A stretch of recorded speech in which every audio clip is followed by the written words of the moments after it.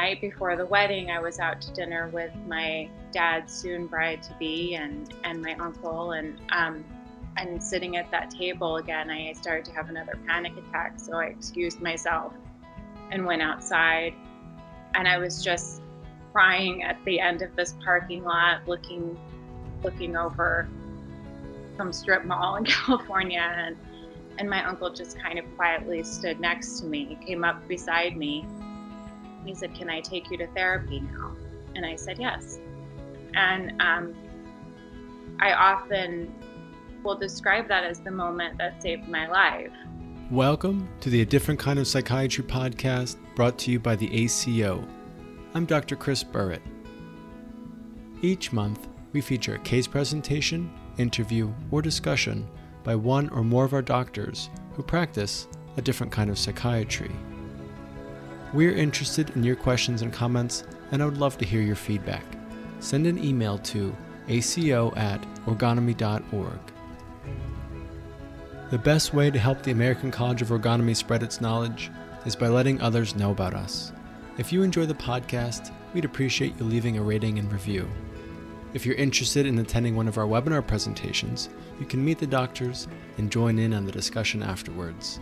If you're interested in training with the ACO, you can learn more about the medical orgone therapy and social orgonomy training programs. You can connect with us and learn more at orgonomy.org or adifferentkindofpsychiatry.com. This episode features an interview with Jen, a patient who is kind enough to tell me about her story and her experience in medical orgone therapy.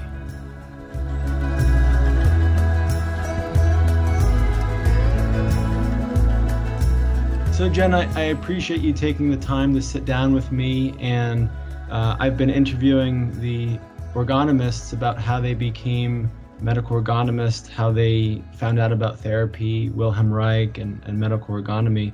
But I'm especially excited to talk with you to hear from the patient perspective about how you learned about medical orgone therapy, what impact it's had on you, and just more about the experience and what it's been for you. Sure. How I heard about it is a little bit of a bittersweet question for me, because the person who introduced me to it passed in the last year, and that's my uncle. And he first, I think, mentioned the idea of it to me when I was, a early to middle teenager, 14, 15, 16, and would just say, "I'm doing this great kind of therapy. The emotions are in your body, and you can tap into things from when you were a young baby by just some work on your body." And he wasn't pushy about it, but I remember I had kind of roadblocks go up that, I'm already feeling enough in my body. I'm a teenager, and I'm glad it's working for you, but no thanks. Jen, I'm curious, what prompted him to bring it up? That's a good question, because we were always close and comfortable, but I doubt as a teenager I was like divulging, any, deep emotional things to him. We had a pretty lighthearted relationship at that time. I'm guessing, knowing what I know now, years and years later, that he had wished he'd had it when he was younger and as a teenager. I think he found therapy, in his 40s or 50s, and I'm sure that he really felt that it would have been helpful earlier. So I think that was probably part of it. It came from the effect that it had on him, and him wanting to share that with you, maybe? I think so. I mean, but my parents were going through a divorce at that time, and I did struggle with eating disorders, did some group treatment for that. I had my anxiety, but in hindsight, I probably wasn't doing great, but I was like muddling through, and had, people in my community, like my friends' parents and my school counselor, who were really supportive of me. And yeah, I'm sure he saw some sense of struggle, just some environmental stuff and some just being a teenager and probably thought it would be helpful, but I wasn't actively asking him. I see. And so, and it would come up lightly every now and then. And I think even, if I remember correctly, sometimes he'd even take me to run errands, one of them being therapy. Say, do you just want to meet Dr. Christ? And, do you just want to say hi? And I'd say no, because I could see right through it. That no, I'm not ready. And I think I would sit in the car and read, in what would later be my therapist's parking lot. You know, so, he was very good about it. It was a light-handed suggestion, and I think set the stage for me knowing it was there. And so I muddled through high school, the good and the bad and the ugly of that experience, and went off to college in Boston.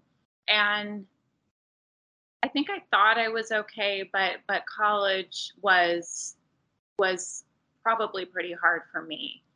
I was so excited to be away from home and, kind of start my own life. But I also found, maybe everybody feels this way to some extent, but I think in particular in the 90s, there was just a lot of partying. And I went into it, there was binge drinking and eventually pot my sophomore year. And I really couldn't see clearly that, it was a problem because I wasn't like doing it constantly. I wasn't necessarily craving it, but I was definitely immersed in that. And it seems like everyone was. We're talking about, straight A students and star athletes and sorority girls with pearls. Like just everybody was wasted. Yeah. Um, and so I fell into that some. And then it kind of culminated in kind of towards the end of my sophomore year. I had a really horrible experience trying ecstasy, for which I ended up being grateful for, because it was kind of like, okay, you don't do well with drugs, but it was bad. It was very, very bad. I was very scared. Had a horrible effect on my body and my mind. Got through the rest of that year, somehow passed my classes. I went home in just a horrible state of anxiety.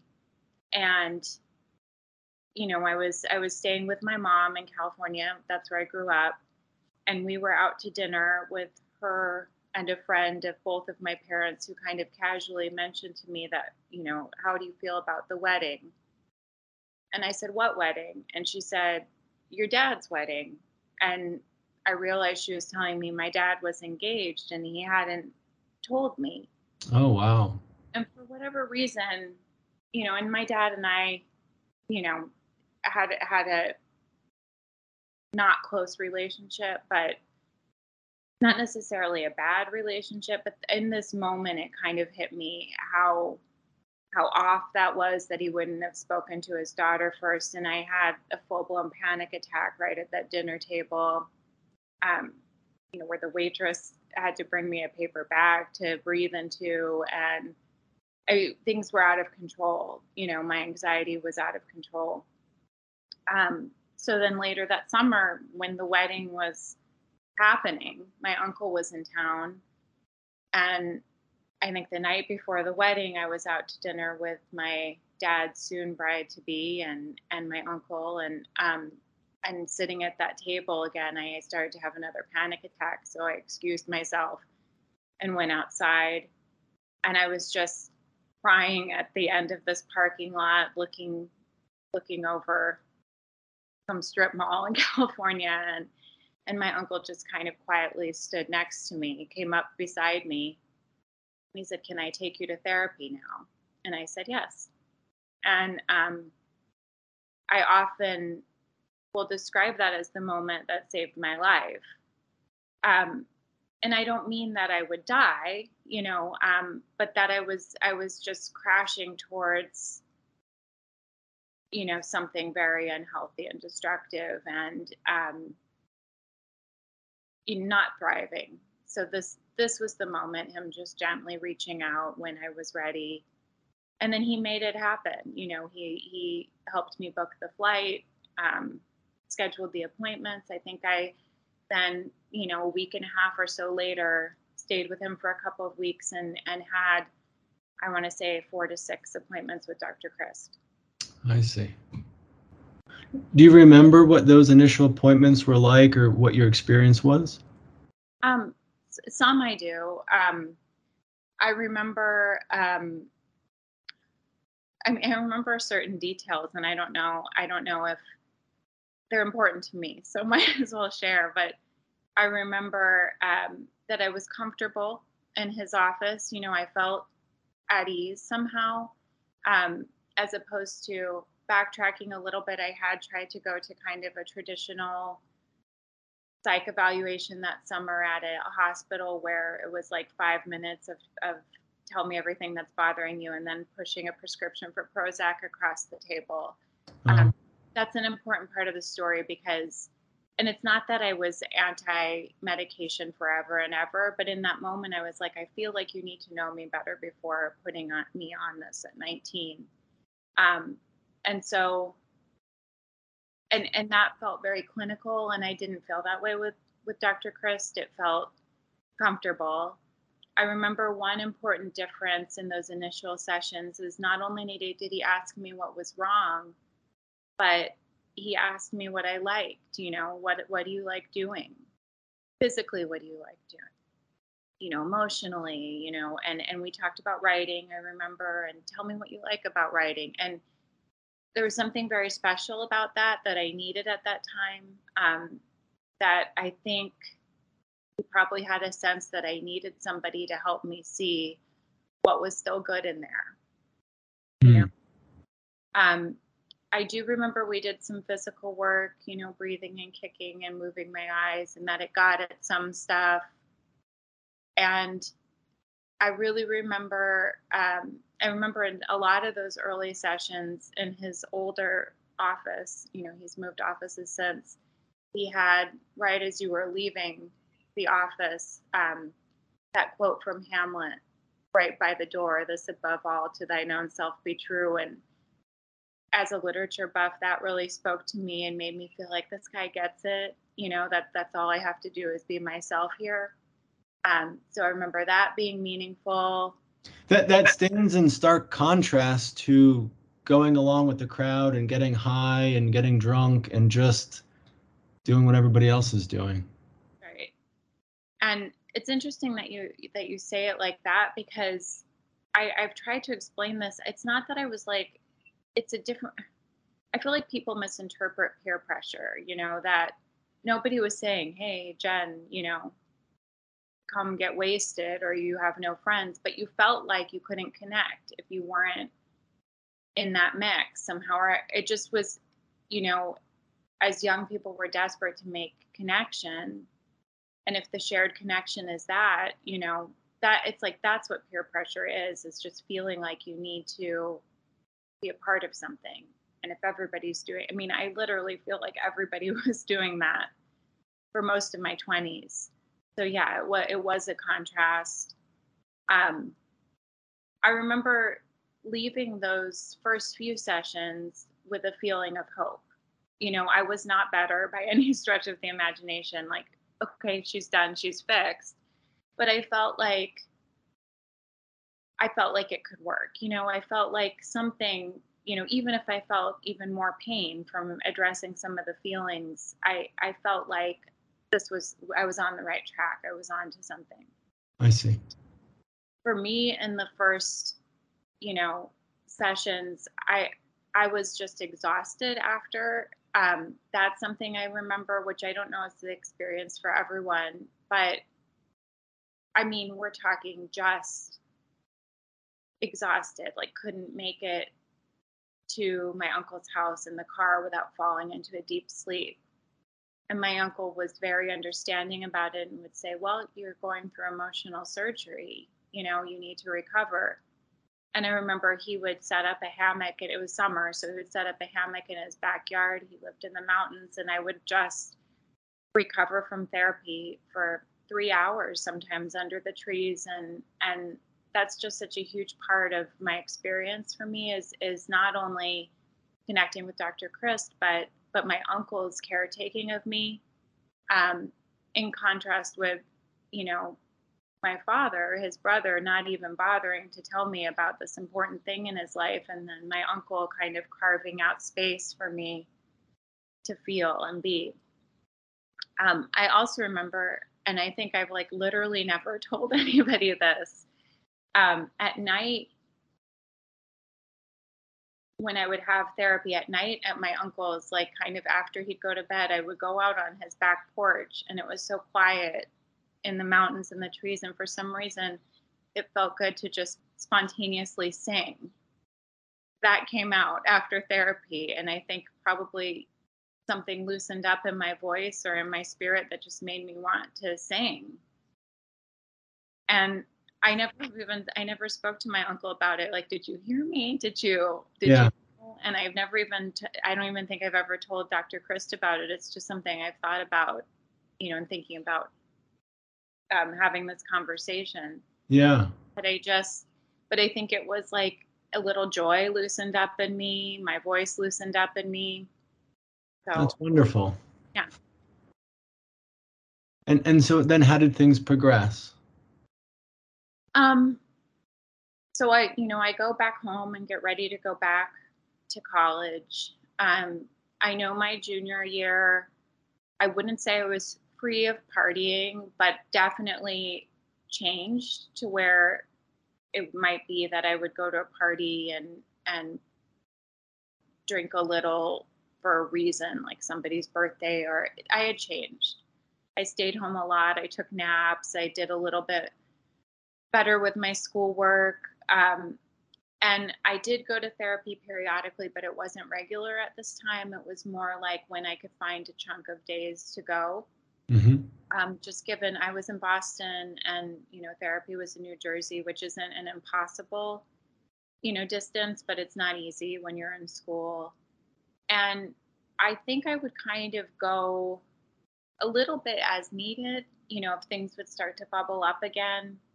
I do remember that first time I went in the summer, my uncle suggested that I formally ask Dr. Christ if I could be his regular patient. And so that was established that I was his regular patient and that he thought it would work to come and go as needed, and that he thought I was handling those chunks of sessions well. Hmm. So I think it was having some impact. It wasn't the deepest I would ever go with therapy during that time, but it was clearly getting at something, because then by the end of my junior year, I made the decision that I'm not liking the school or the people or the atmosphere, and I need to take some time off. Um, every parent's dream. You've made it through 3 years of college, and now you're going to go take time off. And I very much evaluated, can't I just do something to get through this last year and get my degree? But I just felt in my gut that it was it, and then what? That I wasn't doing what I wanted to do. I was bouncing around majors. So I went and I took time off, moved to a different neighborhood in Boston, and just waited tables for a year. And during that time, then I started to go to therapy more. Mm. Um, and then eventually ended up transferring schools in Boston still, and got into a writing program, which was like kind of one of those first things that Dr. Christ and I talked about. What do you like to do? So I think therapy was very much a part of that, he kind of helped me identify that spark in my first session, and somehow getting some of the junk out of the way. That's where I ended up, having the courage to do what I like to do. And that new school in the writing program, all of a sudden, for the first time in my life, I was a stellar student, like teacher's pet, like wrote prolifically, was, published in the lit mags, and It so, sounds like your heart was in it. yeah, for sure. Yeah. And my heart was more in that work than anything. It was, and there were still things, I was still figuring things out. I'm still in my 20s. And I had, kind of a long-term roommate who I kind of had a bit of a toxic relationship with, that I had to figure out my friendship with her. But yeah, we were onto something, and I was definitely getting somewhere. There was a time then when I was in writing school, and then I went on to graduate school, even at that same school, where I think that I must have made the decision, I'm buckling down now and really doing therapy, and I would go once a week. And yeah, I think it was a sign of maturity that instead of, partying, wasting time, I was waiting tables in grad school, and then on my one day off, flying to New Jersey and back to go to therapy. That's a lot of commitment. Yeah, it was. Yeah. And during this time too, that roommate was expressing some doubt that I was getting better, that I think probably people who have been through therapy can relate to, that it can maybe seem like you're getting worse before it gets better because you're stirred up. Orgone therapy isn't for the faint of heart. You're actively dealing with your stuff. So stuff was coming up, and maybe sometimes I'd get more anxious because of something that came up, or more open about it. So yeah, I think it took a lot more than I realized to continue with it. Could you say something about that? The challenge of dealing with your stuff in therapy? Um, I mean, I think for probably everyone, it's hard to really look at yourself and what makes you tick, and especially the physical side of orgone therapy. Um, for me, sometimes some really early stuff comes up, that I am involuntarily crying like an infant and feeling kind of, I don't know, the pain of not being in contact probably with my parents. And there's something to realizing that you've been walking around with that in you. That's difficult. Or there are times when I would get on, for me, I'm both great with and struggle with perspective, and times when I'd get out of perspective and would know it and would have to work on that. I think it's challenging. This is deep work, real work. Yeah, yeah. So I don't know where to go next, but my therapy story isn't over right then. But I did at some point in grad school tell Dr. Chris, I want to move to Italy to be with this man in the Navy who I've met. And I think the question on the table was, am I okay enough to go be without therapy?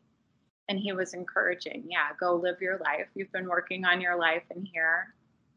You'll be fine, and I'll be here if you need me. And so that happened.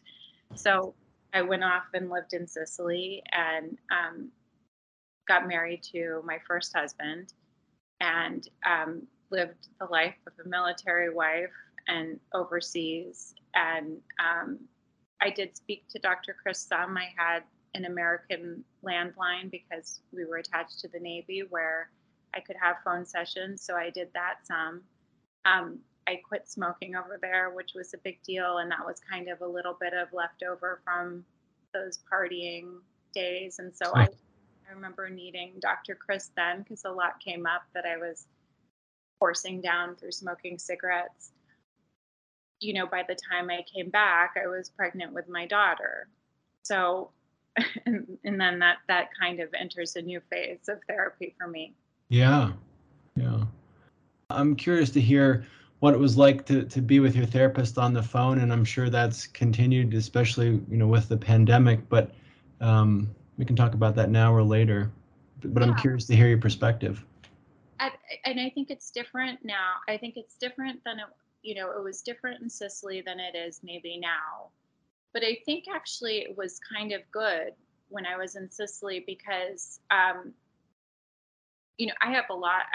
There's a lot that comes up for me physically in therapy, and I've always really um, enjoyed that part of enjoyed is a weird word, but delved into that part of orgone therapy. And I think sometimes when we can have a phone session, it's a nice way to step back and do some of the character work and perspective work, and not just push into the big emotions and so there was some meaningful stuff that came during that time.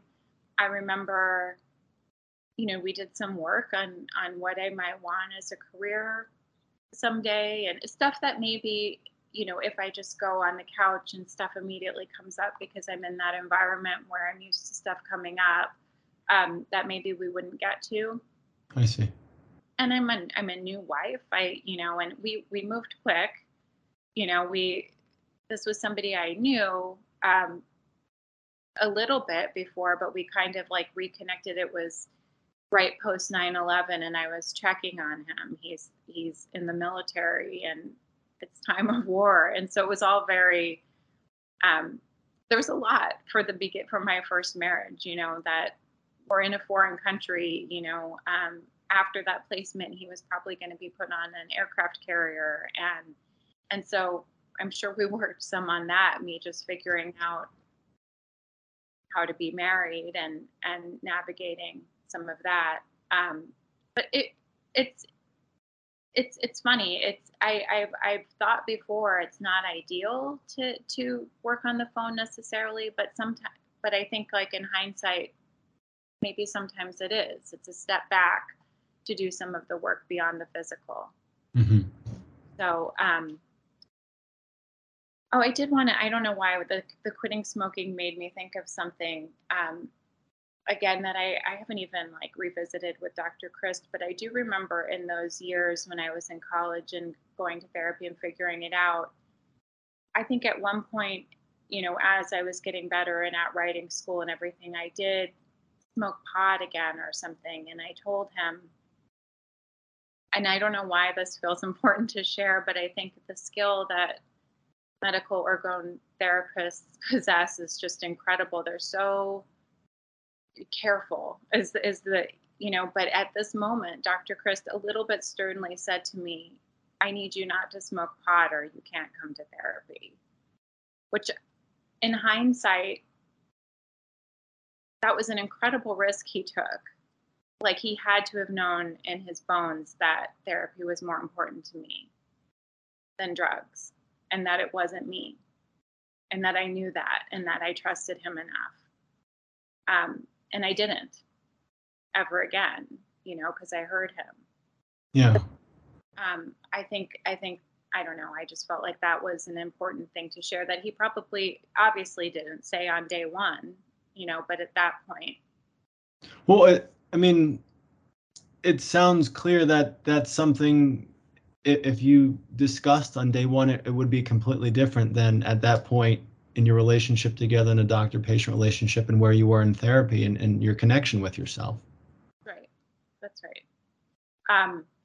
So sorry to backtrack on that, but I've thought about that lately. That it was he had the level to which he'd have to trust our relationship and trust himself and what he was doing.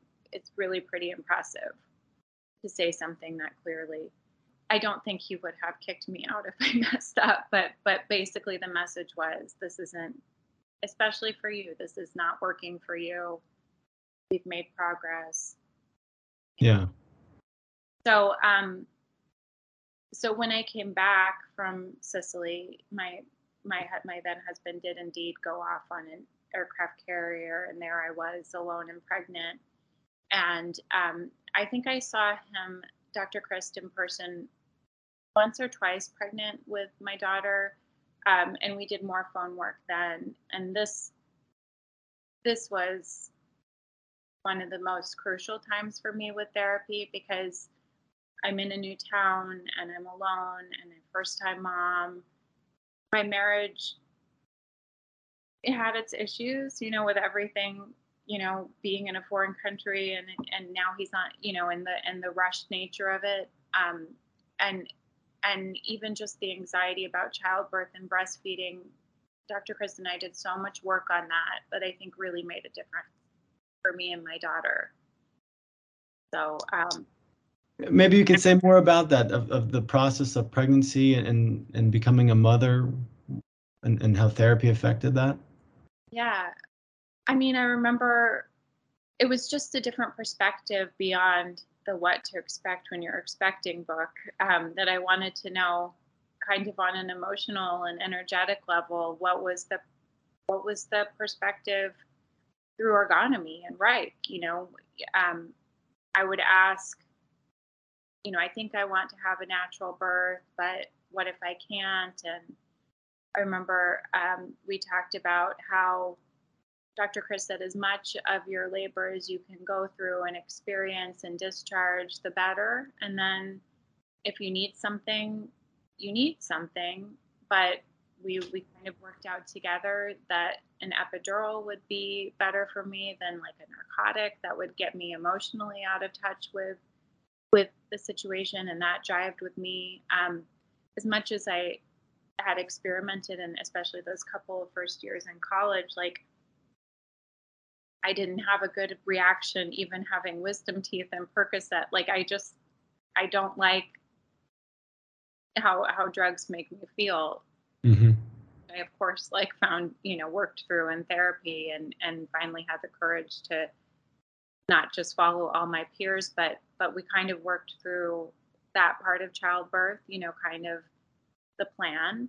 Um, I remember, they still, even with moms, I at one point after having my children worked as a postpartum doula, which we can talk about too. I think therapy was a big part of that. But I still don't like how with new moms, they just really pound into them breast is best, breast is best, breast is best. That if anything possibly goes wrong with breastfeeding, moms become so hard on themselves. So Yeah. that was happening with me, that I was afraid that I wasn't going to be able to breastfeed or that I wasn't going to like it. We talked through, and again, this is, I think, probably true of any good therapy patient relationship, but I think it's very true of ergonomy that nothing's off the table, and especially sexual energy. So I was able to say, I'm anxious about breastfeeding because I associate, breast stimulation as a sexual thing. And, and, and we kind of talked through that sexual feelings don't have to mean sex and that you're going to be fine. And, kind of, I was able to, say that I was worried about that part of it.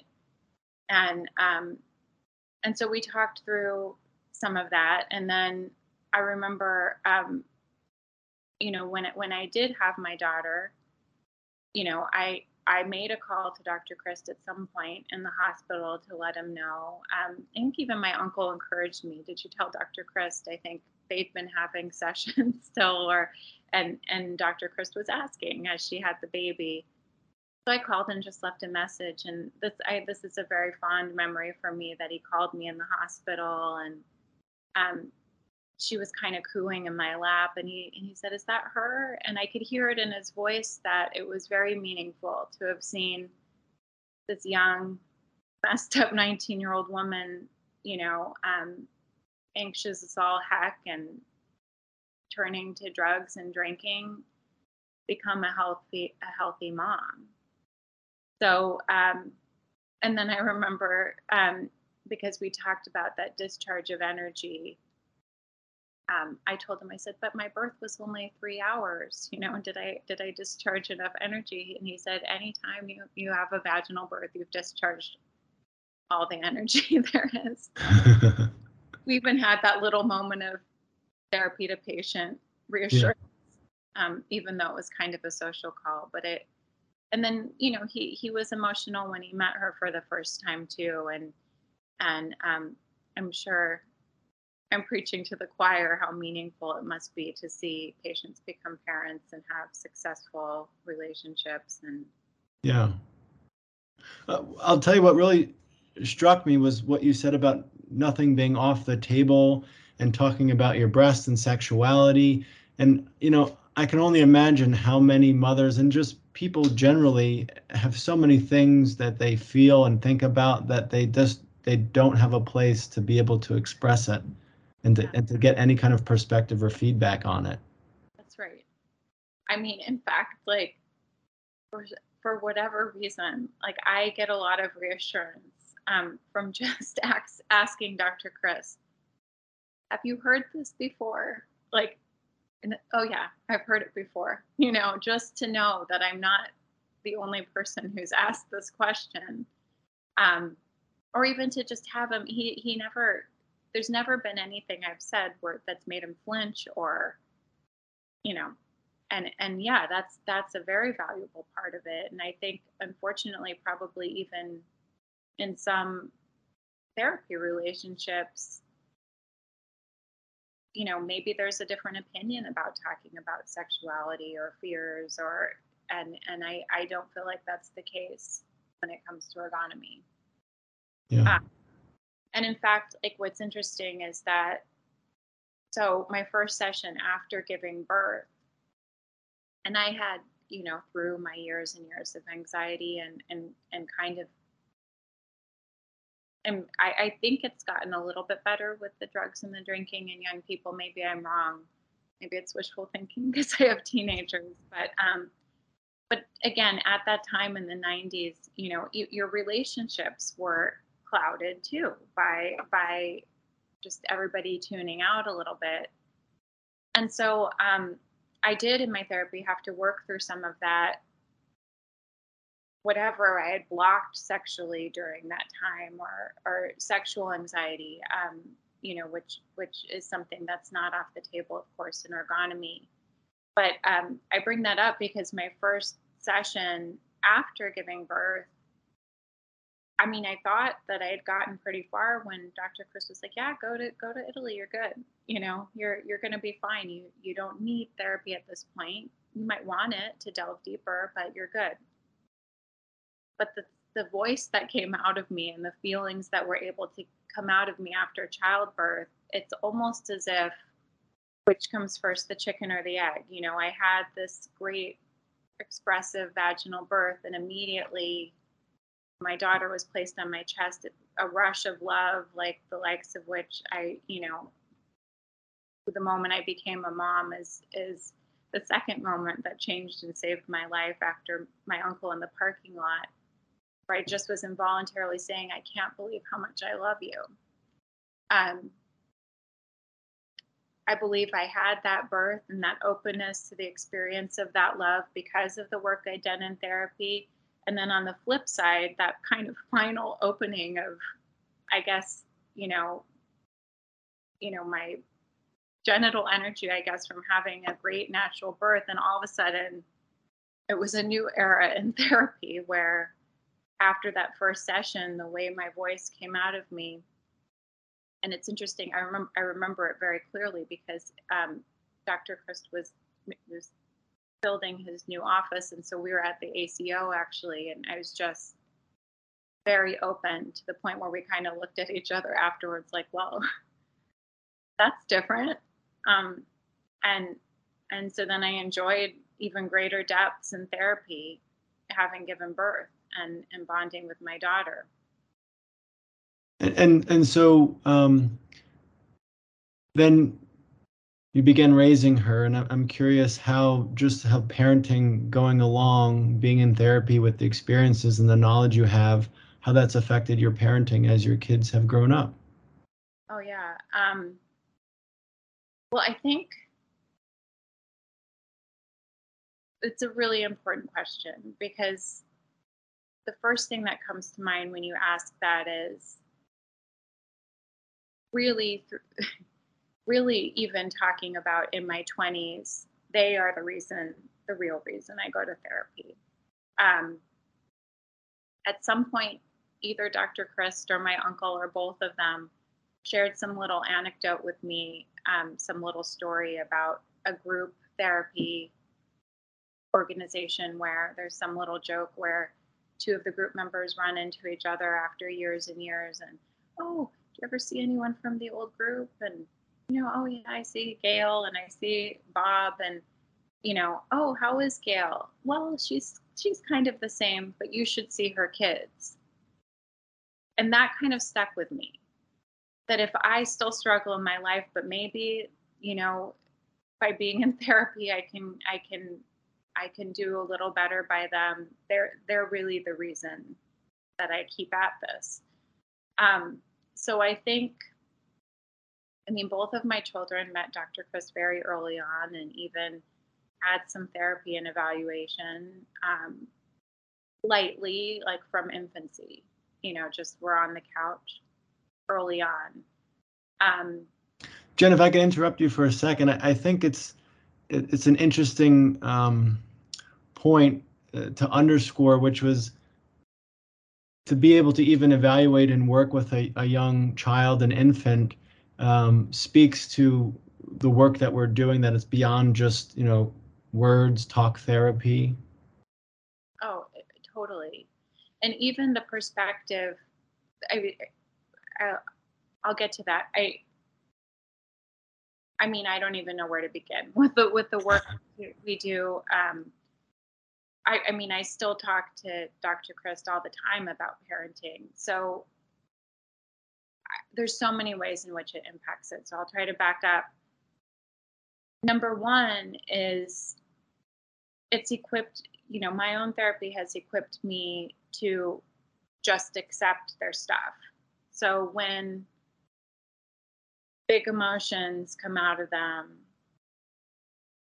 thoughts that other parents might think are scary, or might clutch their pearls, a little bit. I think it's given me a little bit of resilience for people have stuff, and so do kids, and letting them have their emotions and their stuff. So being kind of open to them being who they are, even if I don't always, feel comfortable in their emotions, I accept it. They also know that therapy isn't taboo, that this is something I do. I'm honest about it. I don't make a big deal about it. They have different feelings about it at different times, and right now my daughter is clear she doesn't want it, and like my uncle was with me, I'm patient with that. But at least I know she knows that it's there, and that I do it, and there's nothing wrong with having therapy. I'm sure I've gotten out a lot of feelings about my kids on the couch, just the overwhelming feelings of love. Like, I that comes out of me sometimes in therapy. I don't remember what else I was going to say about it, but go on. What I'm thinking about is, as you're talking, is, as a medical ergonomist, part of our role is to be aware of and comfortable with the full range of human emotion. And it sounds like Dr. Kristen, your work with him, was able to help you feel more comfortable with the full range of misery and sadness, rage and love, and everything in between. Yes, definitely. Um, and even like the interest, I just think that anything goes perspective that's beyond maybe the traditional or um, accepted by society norm. I'm thinking of a time, the man I moved to Italy for, the father of my children, we did eventually divorce, and my kids were fairly young. They were 4 and 6. My then husband didn't want to do therapy with me, but I knew that was what was needed to kind of make sure this decision was sound. And so I went by myself with the kids to New Jersey. At this point, I live in Minnesota, and so I traveled with them, stayed with my uncle for 2 weeks. Again, kind of like that first time, and like, okay, let's dig in now. This is serious. And um, I remember 2 things. I remember first, Dr. Chris said, because he knew why I was coming, he didn't have me go on the couch for like the first time since the first time I met him. I'm just realizing it was very much kind of like that first time where instead he sat across from me because he didn't, I probably didn't need me to get all stirred up with the physical, but like what's going on? And he said, we've talked about it since. I very clearly said my marriage is over. Mm. And you know, I think we talked for 2 hours that time. He encouraged me to book a longer session and kind of work through that. And at some point during those couple of days, he saw my kids, lightly, you know, not anything serious or not delving into them about how they feel, you know, about me and their dad, but just kind of checking in. And I nervously checked in with him then as a parent, not as his patient after. I was like, kind of, how are they? And he said, because he knew what was on the table and that I could be hard on myself about being a mom. And he said, you know, you haven't messed them up by, and I was expecting him to say by, you know, breaking up with their dad. And he said, by being in a marriage you're unhappy in for this long. So even that perspective that I think maybe isn't there sometimes with traditional therapy, that sometimes it's just time to have Yeah. it close. Seeing things as they are rather than they should be or how someone else says they are.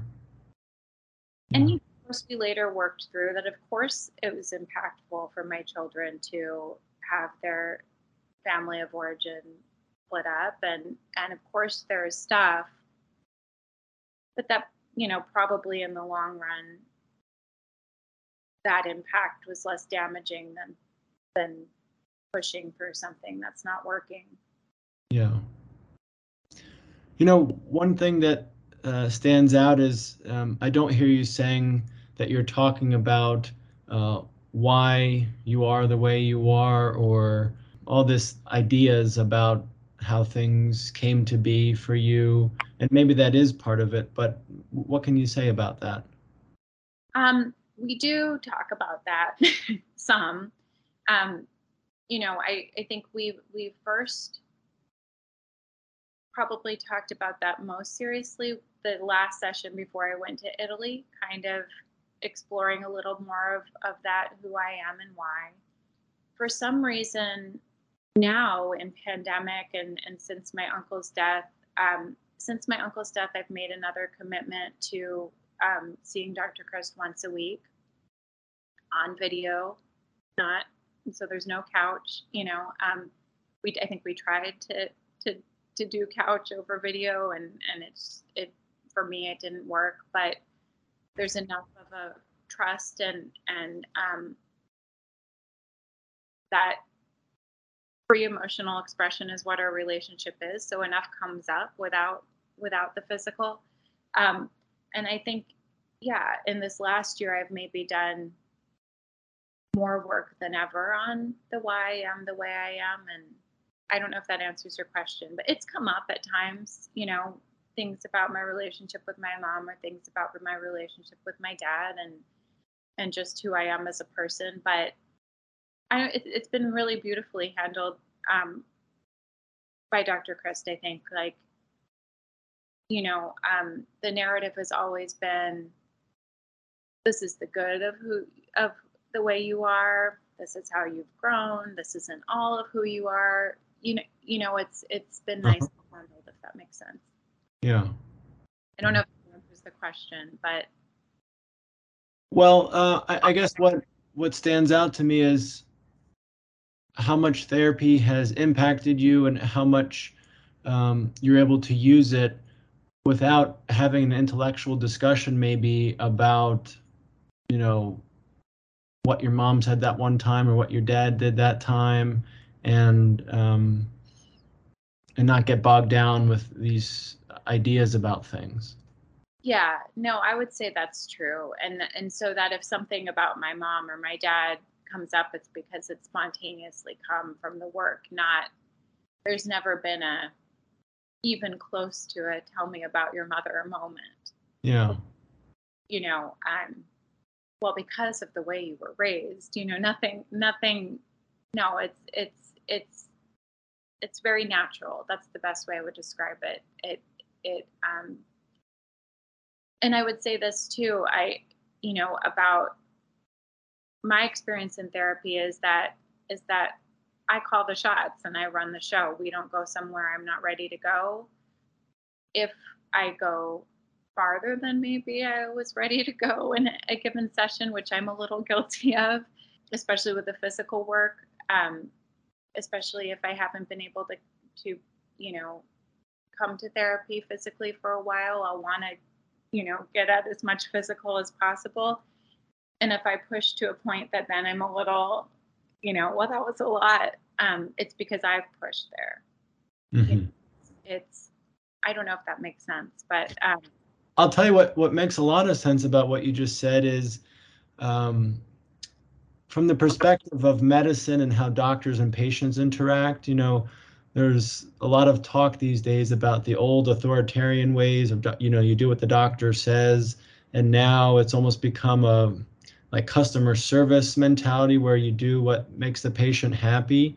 And what I'm hearing you describe is a very lively, trusting relationship between you and your doctor, where your input is valued and important, and you are calling the shots, and yet he's also the authority figure in your treatment. And so when he needs to say, you got to stay away from marijuana, you listen to him. that's right. And I mean, that trust also, gosh, now at this point, I've I've I've known him for 27 years. It's a long time. That hasn't been 27 years of weekly therapy. Yeah. There are it comes and goes. I've had people question, well, if this therapy is so great, why are you still at it? Because life is hard. It doesn't stop, and I don't want to go sit from the beginning again with tell me about your mother. This is someone who knows me, and as things still come up in my relationships and with my children, he knows me well. And part of that is, it used to be, years ago, it was very hard for me, but now it's very easy for me even to tell him when I'm displeased with him, or you know that doesn't work when I just wanted to point something out, that's getting to me, or that makes it sound like I have a lot of bad things to say about No, him. I think it's wonderful because, when you talk about the time in therapy, if you think of, a 10 appointment therapy to reduce your anxiety, some kind of pop headline of, do this therapy for 20 weeks and you're cured. Would you ever get to the point where you could express your dissatisfaction with a technique or a person and what they say or do? Right, right, Yeah. right. Yeah, and I've gotten angry at him, about, sometimes I'll even then back up and say, maybe not all that anger was for you, and we even have that relationship, or Hmm. a lot of humor. It's interesting. It's an interesting relationship. It's very valuable, and it's something that my uncle and I were able to share too. That's another interesting component, um, that I've had to explore after his death too. Is like, what now? That part of it isn't sitting and having tea with my uncle after and feeling that care as part of it, and that we shared a therapist. you know Dr. Chris knows him well too, and so working through some of that has been interesting. Yeah. Jen, what you mentioned in the beginning stands out about, not that you would be dead, but what would your life be like without therapy? And I think I said something similar from my own interview, that it's not that I would be dead, but would I be alive, the way that maybe nature had in store for me? And that really stands out. I don't know what you said to Dr. Christ about what you're looking for in therapy. Do you know? Do you remember? Oh goodness. Well, when I first started, I was really afraid of what was going on with me, and I was miserable, and I knew it. Um, I guess there was just the feeling of I need help getting out of this.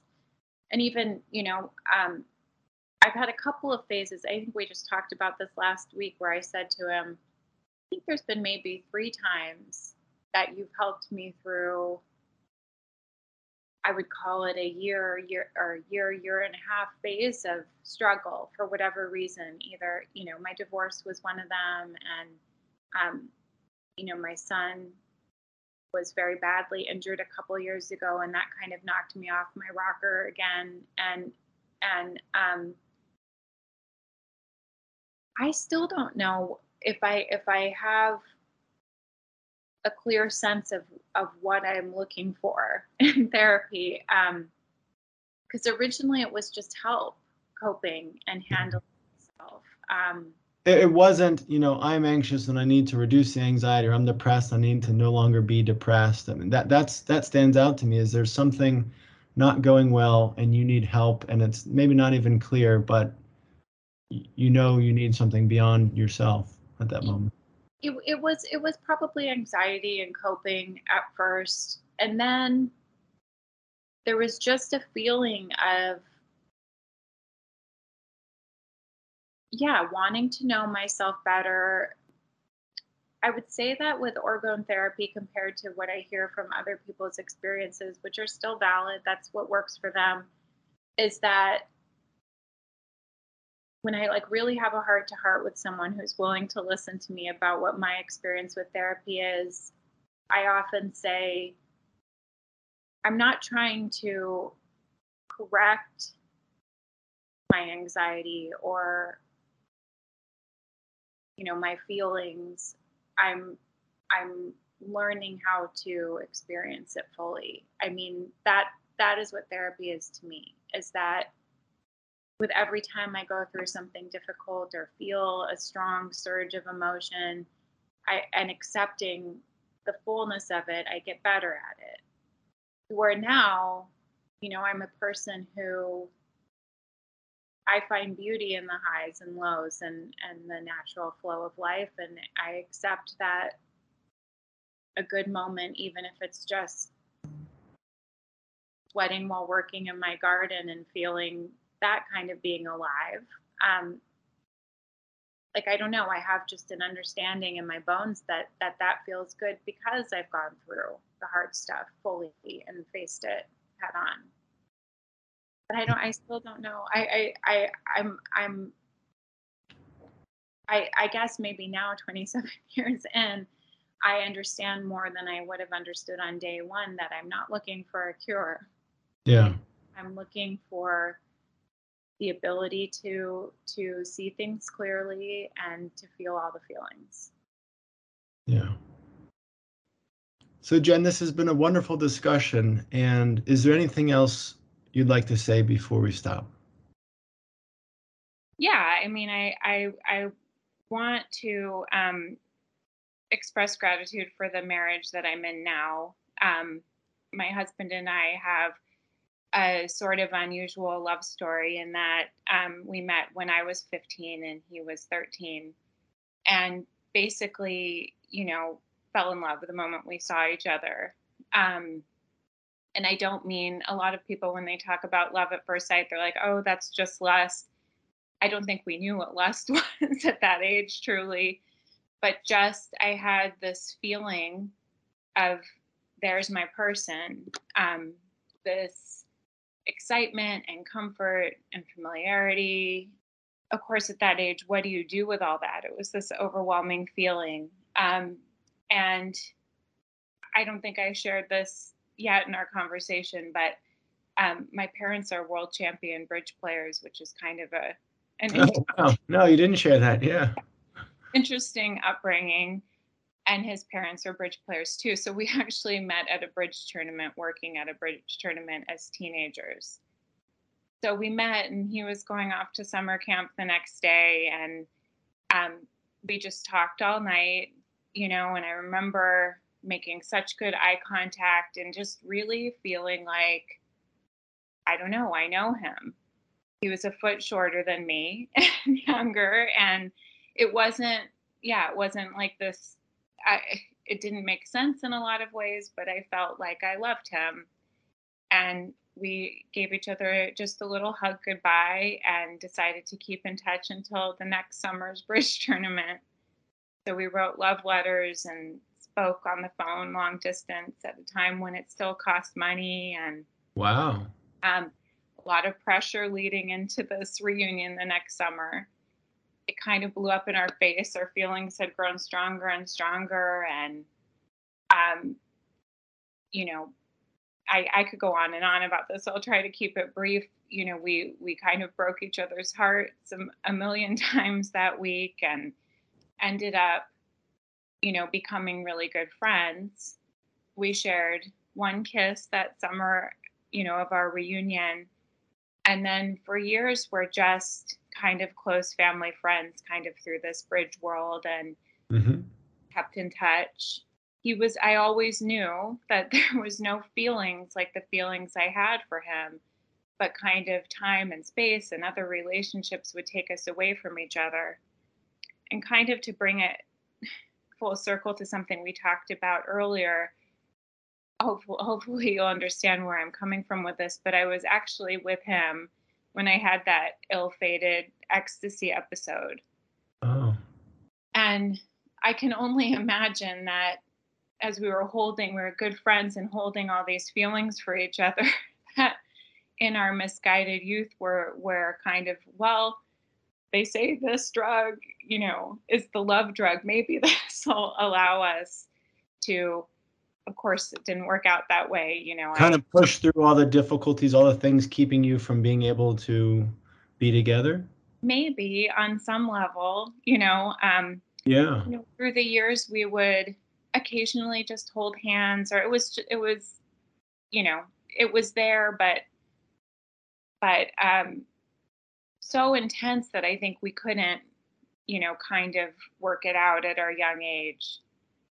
And we kept in touch, and then eventually we fell out of touch, and I would talk to people, and even Dr. Chris through the years, about this feeling that was my love. And of course people would write it off like, oh, Jen, that's just puppy love, or teenage feelings are so intense. Yeah, everybody feels that way about their first love.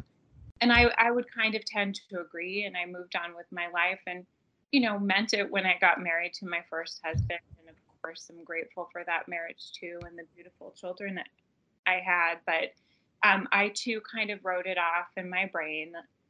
I would have dreams about him, and it was just still like the most intense connection that I'd made. And somehow after my divorce, we ended up in the same city. I think maybe even for the first time ever. There was a time when I was going to school in Boston and he lived in New Hampshire, not too far away. And it just kind of came out, for both of us. I've in one way or another spent my whole life loving you, and decided to make a go of it. And the reason I bring Did that just naturally come together? Was that something you struggled with, and to finally make that step? um oh, for sure, we struggled with it. Once we both really, once the cat was out of the bag, that you've been as important to me as I've been to you, and it's like you can hardly believe it.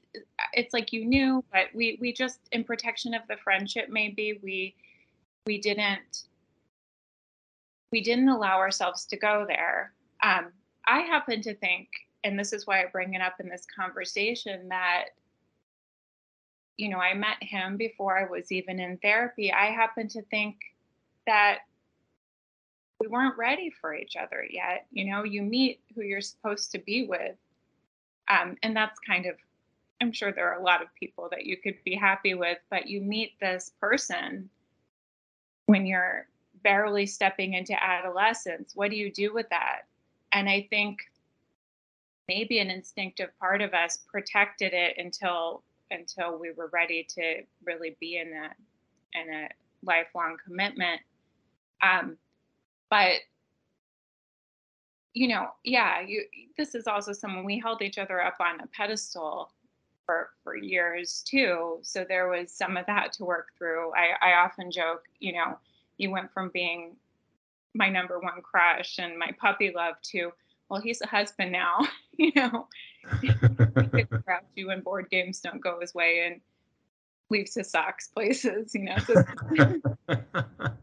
something to deal with. But in particular with therapy, I also remember, first of all, yeah, I think it primed me to get through a lot of my stuff and the first marriage and to get stuff out of the way to be ready for this deeper love.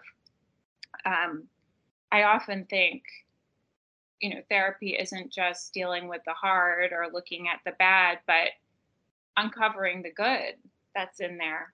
And honestly, in the case of both with myself and also with this relationship that was there, something that was there all along, but you just needed to get some of the junk out of the way. Yeah, yeah. But when we first started dating as adults in their 30s, I worked with Dr. Chris a lot because this was big, Yes. And I was also, it was a little close after divorce to where I had a lot of, sadness about my marriage ending and just fear and trust, and as anyone would. And so there was working some of that. But given that intensity we'd always have, I remember probably the best advice Dr. Chris maybe ever gave me was, he said, because I get so overwhelmed about actually being with this person finally. And our relationship is equal parts really big excitation, but he also comforts me. So it's not like I was just in a tizzy. But Dr. Chris said, it's as if you've been fasting for years. And now here's like a buffet of the richest food in the world. You have to pace yourself or you're going to get sick, So he just encouraged me. It's very hard, I know after decades of withholding feelings about this person to run into it, but take your time and having children, not, dictated that I take my time too. But Yeah. yeah, we worked through some of that and turning this lifelong thing into an actual marriage. And, I'm so grateful for this relationship. He's very, very, very accepting of who I am. I can be intense, and he's a great balance to me and is supportive of therapy. He's a great stepdad and has taken his time with the kids. And, now we're 11 years since refinding each other and 8 years married. And I do still sometimes get the feeling when he walks in the room, like, there's my person. That's wonderful. Wow, I'm very happy for you both. Thank you. And, I'm just really thankful because I know that my uncle giving me this gift of therapy and also just Dr. Chris, I can't express enough gratitude just through the years, seeing me through, the seasons of my life, really. I'm very grateful. And I just, there are so many positive outcomes because of therapy, but I don't know what could be more positive than being in a healthy, loving relationship with somebody you've cared about literally forever. Yeah. I agree. Thank you very much for sharing your story. Yeah, of course. Thank you.